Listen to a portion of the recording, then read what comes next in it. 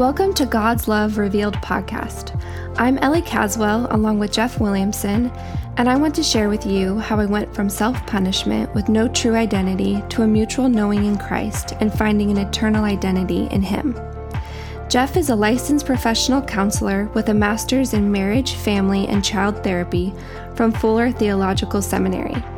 He's been in practice for over 20 years and specializes in intensive, short-term dynamic psychotherapy.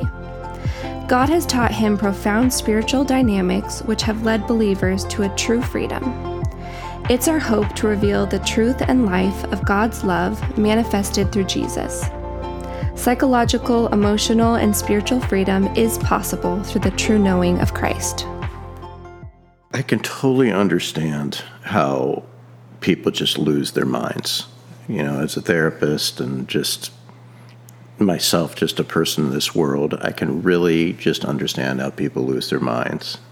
Because it's like, you know, when we're all in eternity, and I don't think that most of us even think about really what that means. And Paul says no mind can conceive, and I'm just, making a point here. I'm not really trying to come to a conclusion because I don't know if there is a conclusion. But when we're in eternity, we're not going to have any more problems.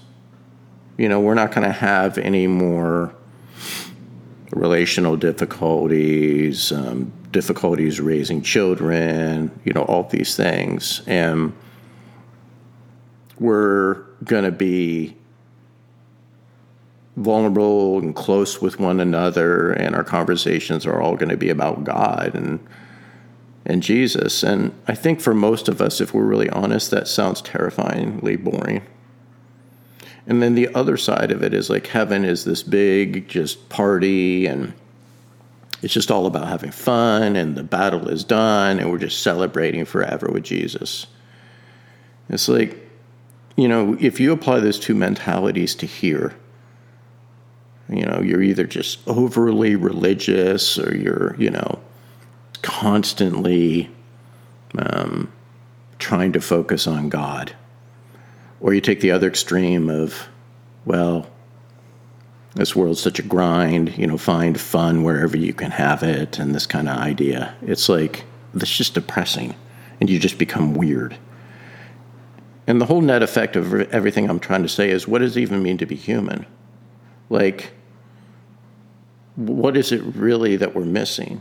Because if we believe that God is as great as we know him to be, and he gave his son to die for us and everything that he did, and he's real and he's genuine, then there must be something that we're missing as people. Like, there must be something that there's a connection with God and there's a connection with one another that would guide us in this realm and would be more life-giving and settling to what it means to be human in the next life than we think.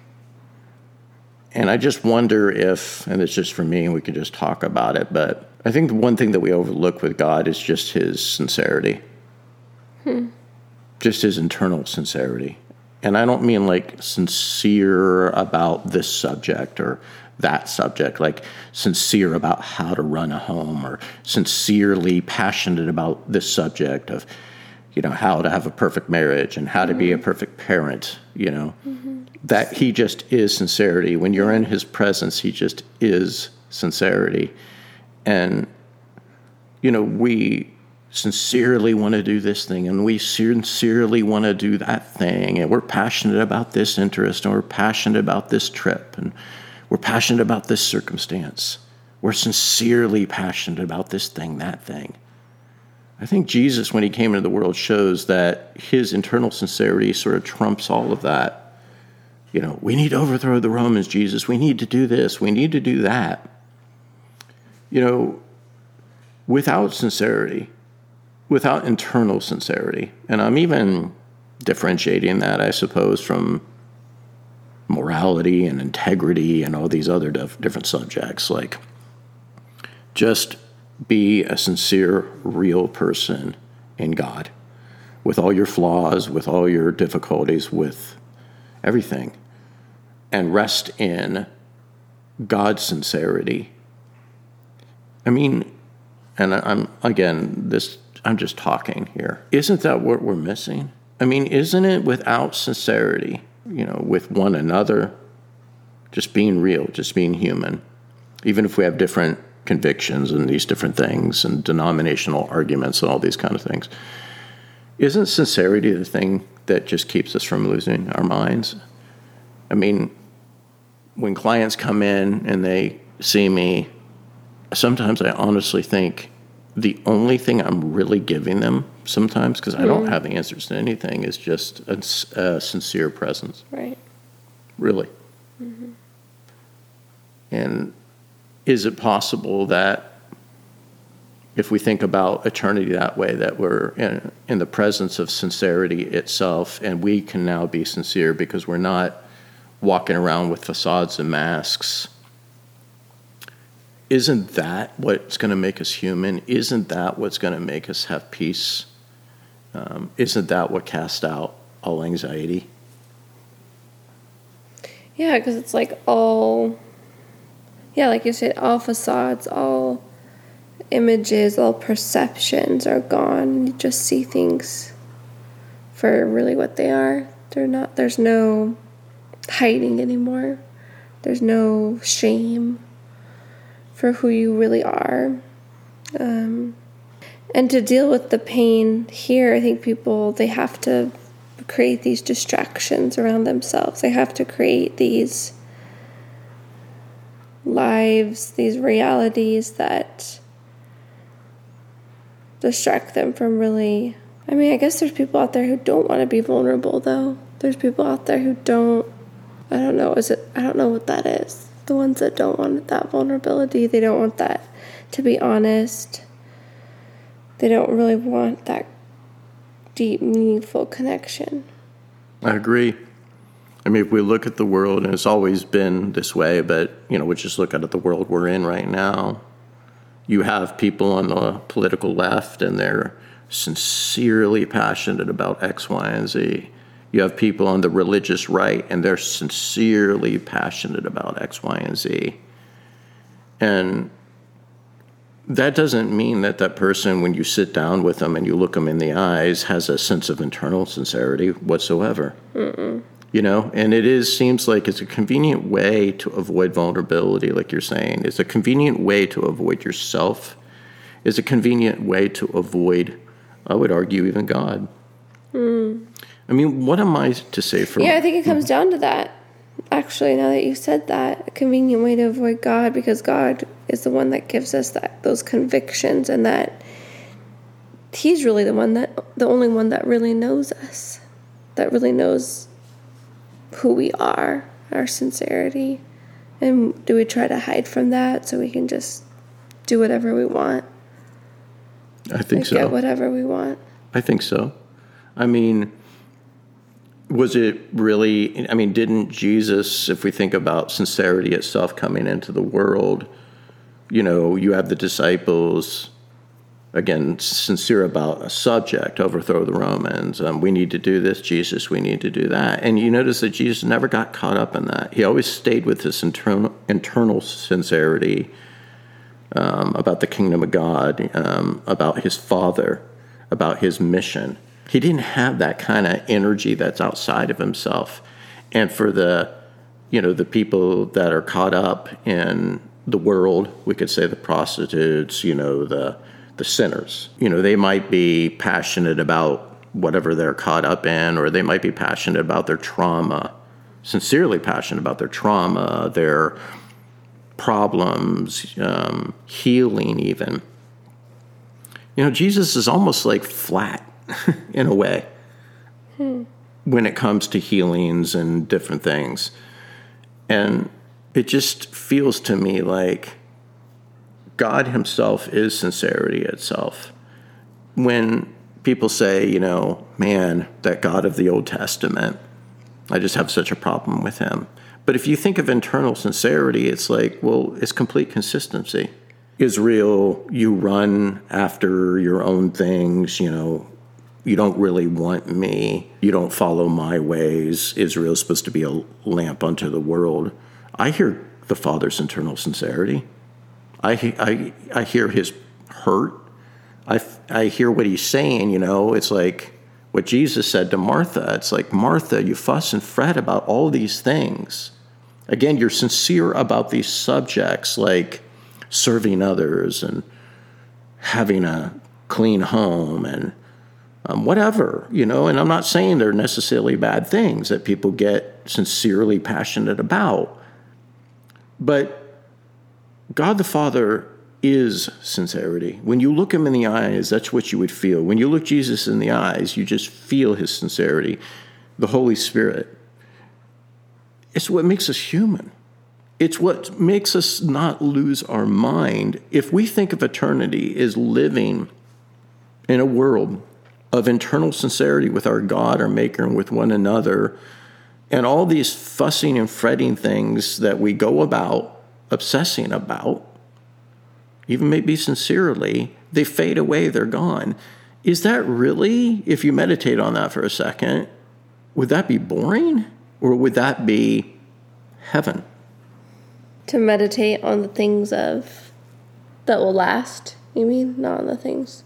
To meditate on what it would be like to be in a world where the whole atmosphere of the place is sincerity.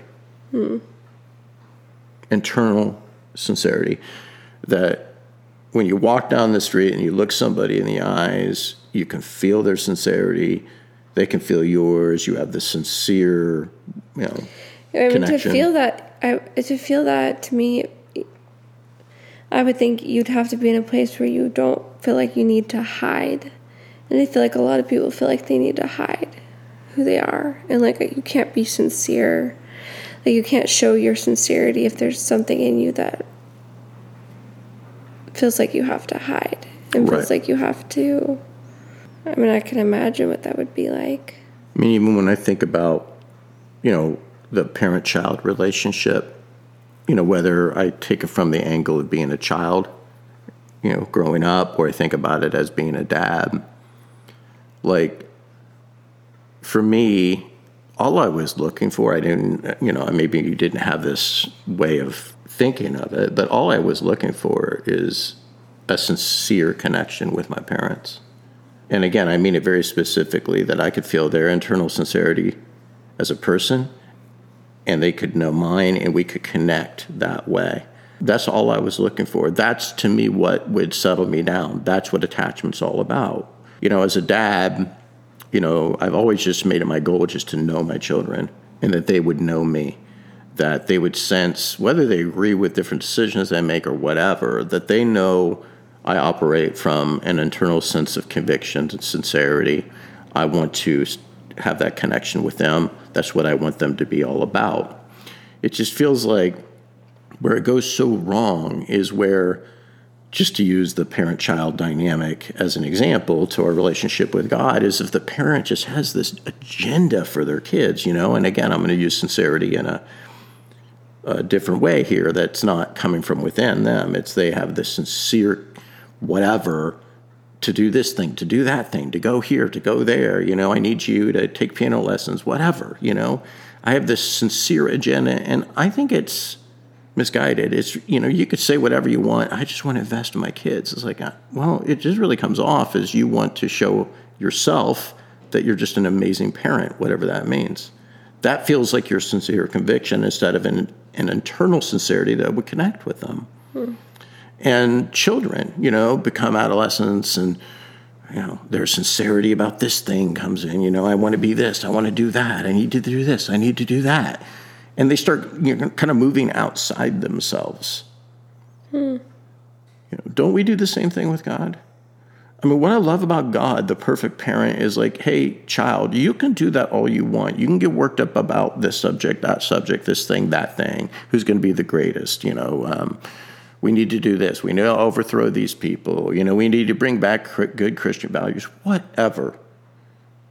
And to me, what I loved going into the Holy of Holies, into God's presence, is he's above all that. His internal sincerity is greater than any subject whatsoever. In fact, I picture going in, and going on about some subject with God and him just kind of staring at me a bit like, my gosh, Jeff, calm down. It's an obsession. What's that? It's just an obsession. Yeah. And it's a distraction. I just see him saying, Jeff, man, you're fussing or fretting about so many things. Just look me in the eyes. Find the good portion that Mary found. Find me. And if we don't look at Jesus Christ and the Holy Spirit and the Father, they're one, as sincerity itself, what hope does this world have? And I know he's way more than this. Please, I'm putting this, it's just a very specific thing. If the listener's like, well, don't do that, Yeah, he died for our sins. I'm not taking anything away from that. He all of the things that we know. I'm just focusing on one thing, though, here. Because all of those things, even dying for us and dying on the cross and being our atonement sacrifice, and so that the veil can be torn and we can come back to the Father's holy presence, all of that has to do with God's love and God's sincerity, who he is, what he's about.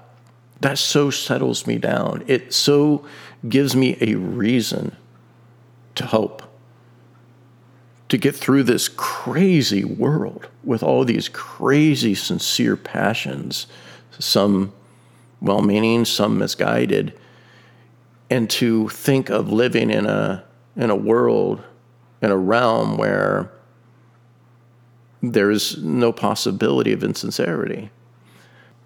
Adam and Eve are living in this bliss, and they have this sincere connection with one another from the inside out. They have that with God. And then look at Satan come up with his false sincerity, right? Hath the Father said. This, quote, sincerity that's about a subject. And don't you know if you eat of this, your eyes could be opened?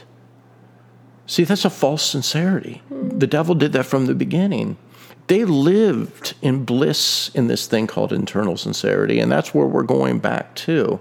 And then this subject comes up. Hath the Father said, no, you surely won't die. But what separates us from, someone having an eternal sincerity and not be a believer? They're just deeply connected with themselves, and they're looking for that deep, knowing connection with another person. Right. I mean, I'm just going to say it this way. Because, if we try to put a sincere human, an internally sincere human on some kind of continuum and then compare, I think we've got a false foundation, because I don't think there is such thing as a sincere human being. I can't hang on to any internal sincerity myself without being connected to my God. That is the truth. I have an agenda here. I have an agenda there. I get sincerely worked up about this subject, sincerely worked up about that, The only thing that brings me back to what I would call a true internal and maybe even eternal sincerity is God himself. It's such a fine line. Even as a believer, we know this, I gotta do my devotionals. And let's say it's not even an anxious striving. It's just like this conviction. I got to get back to my devotionals. I got to get back to reading my Bible. I got to get back to this. I got to get back to that. And I'm not making fun of it. I do this. What I'm saying is what's my guide? What's my North Star? How do I even know what internal sincerity is unless I commune with God? Unless the Holy Spirit's abiding in me, which is sincerity itself, how would I even know? It's not like a lot of what our sincere convictions are about are bad things necessarily. How would I even know? So I would argue on the level I'm talking about it here, that sincerity, I'm almost using wisdom that stands outside of Ecclesiastes and the vanity and the meaninglessness of it all that's described in Ecclesiastes. That wisdom, sincerity, truth, it's this eternal thing that is in God alone. And unless you slow down and commune with that, I don't think it's possible for a human being, in the sense I'm saying it here, psychologically, spiritually, because we're all liars. Even with our best effort, like all we would end up doing is comparing my internal sincerity to somebody else's. So to your question, and I wonder that, like, man, I could say these unbelievers seem way more internally sincere than these people over here who believe in Jesus. I mean, I would say that on the human level, but I don't think it means much. Mm-hmm. You know, I don't think because there's always this religion.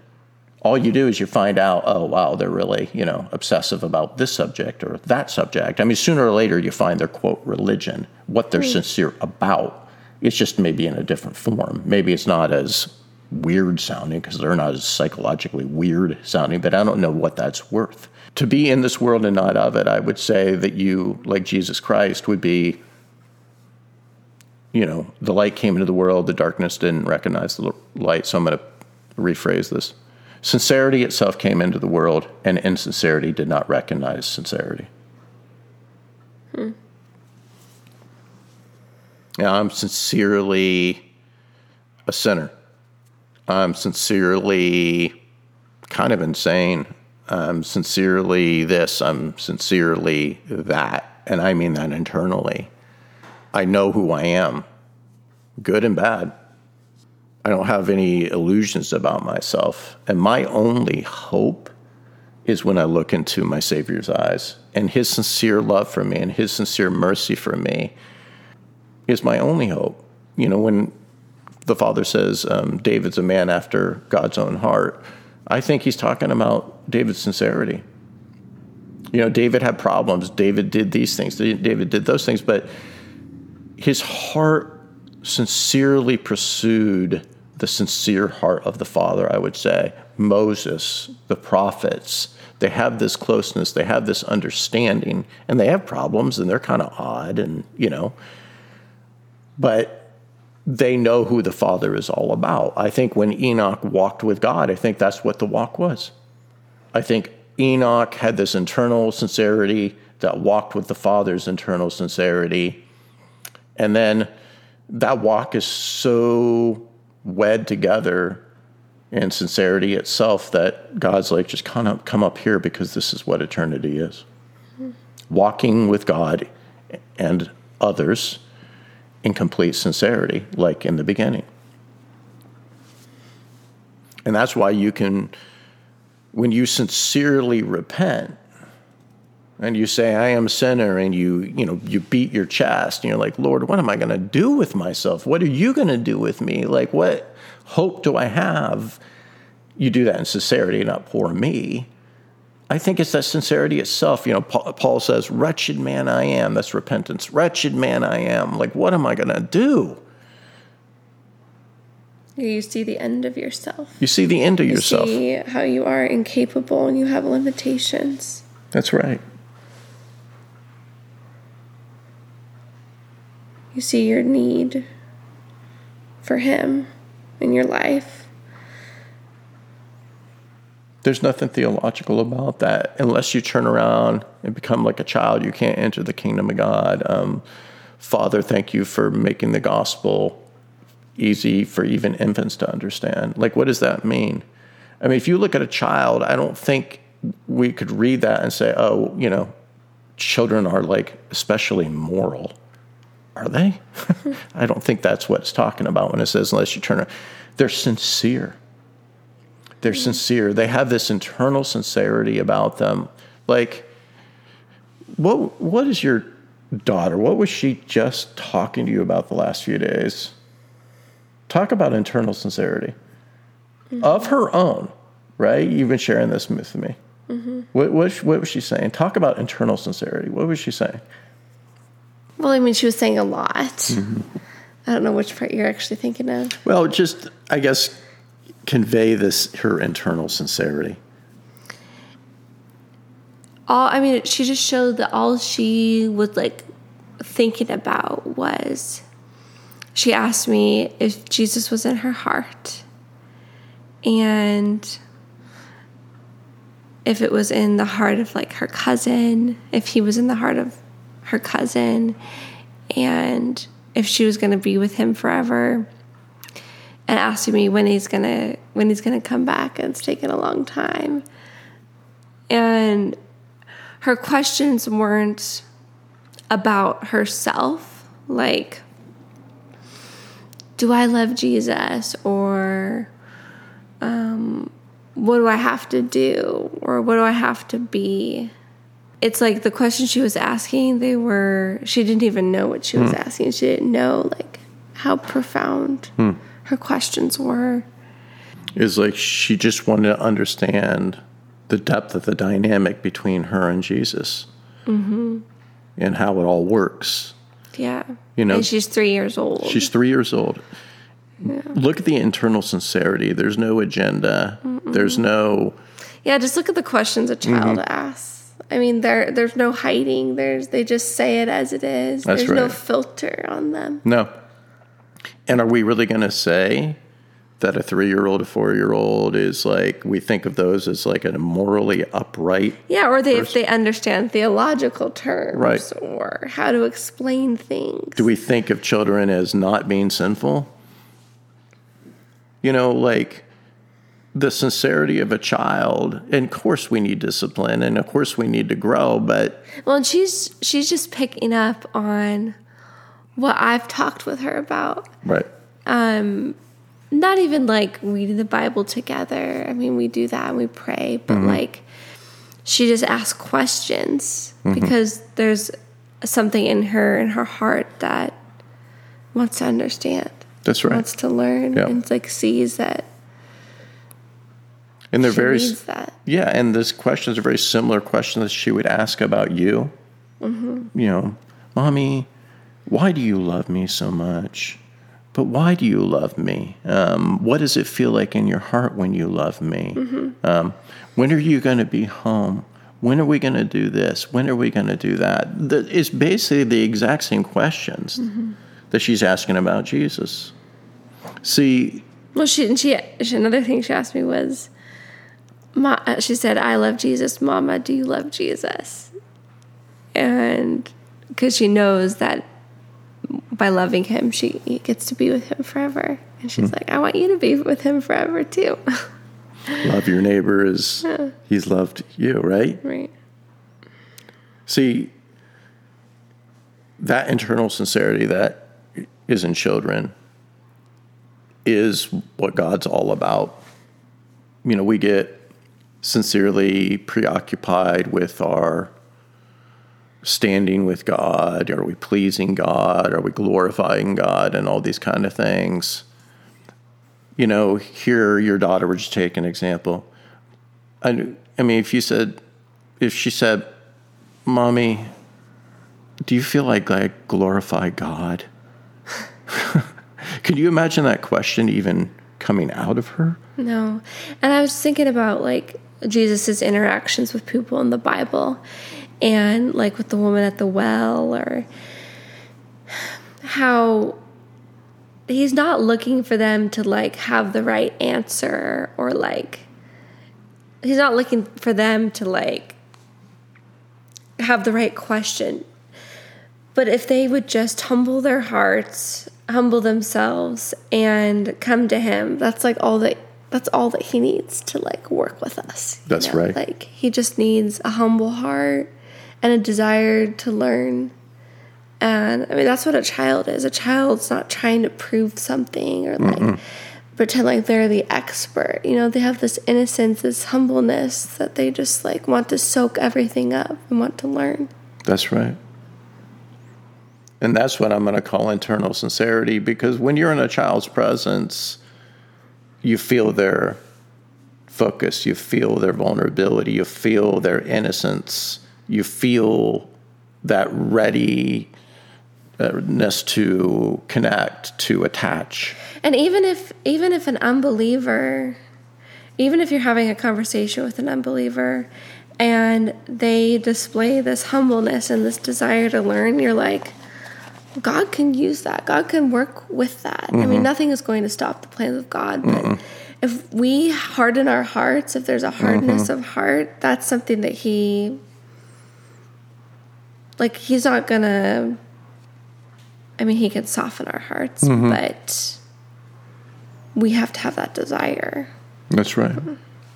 If I go back to where I'm 4 or 5, whatever, I think I have to really stop and ask myself, Jeff, what kind of kid were you? What kind of kid do you want to be? Do you want to be that little know-it-all kid, that little teacher's pet that kind of always has the answers and is always pleasing the teacher? I mean, in my opinion, that kid's really annoying. Do you want to be that kid that's just all about himself or herself and just running around and causing trouble and, distracting things and stealing the kickball and running off with it? You want to be that kid? Because that kid's really annoying. Or you just want to be that little humble kid that just kind of walks around, minds their own business, doesn't act like they know it all, isn't all preachy and annoying, has real feelings and real reactions, but connects meaningfully with others and just wants to swing on a swing set with somebody and just have a real conversation. Back to the day when we weren't so neurotic about being male or female, life really is as easy as just an elementary school playground, just be who you are when you were 4 or 5. Hopefully you were the kind of kid that, just wanted to be known. You weren't that kind of like teacher's pet kind of kid, because to me, these teacher pets that say that's what religion's all about, I just say to them, wow, you really don't understand that teacher, the teacher. I mean, that might be true of the people that you listen to, and that might be true of that teacher, that they kind of want to be worshipped and they kind of love their teacher pets and all this kind of thing. That might be true of them, but that is not true of Jesus Christ. Jesus Christ never gravitated toward the teacher pet that always had the right answer or anything like that. In fact, I would say he kind of rebuked it. That's not who Jesus is. His internal sincerity is always right there, and we need to ask of any student or any child is just approach me with that same internal sincerity. Thank you for joining us today.